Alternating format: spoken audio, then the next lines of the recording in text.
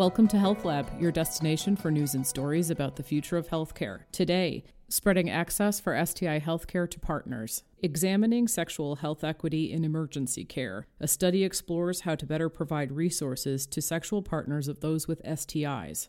Research from experts at Michigan Medicine is highlighting the potential for additional at-home assistance for partners of those who are treated in the emergency department for a sexually transmitted infection. Expedited partner therapy, or EPT, is one method of reducing STI reinfection.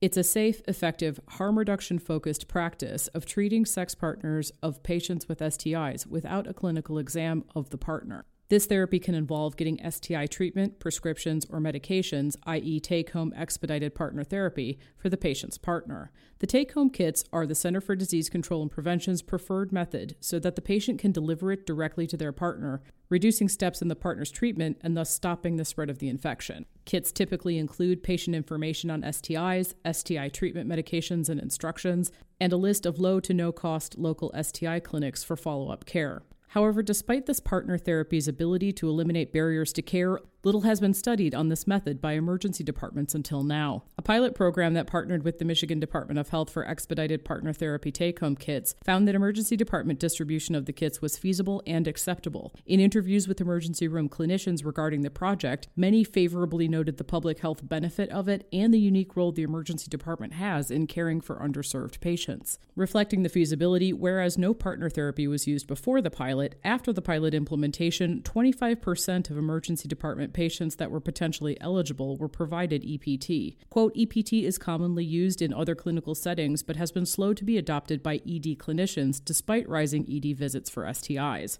Quote, our hope is that by illuminating the barriers to EPT from the ED, we can help EDs across the country implement effective EPT programs to ultimately improve their community's health, said Emily Ager, MD, MPH, emergency medicine resident at Michigan Medicine and an author of the research.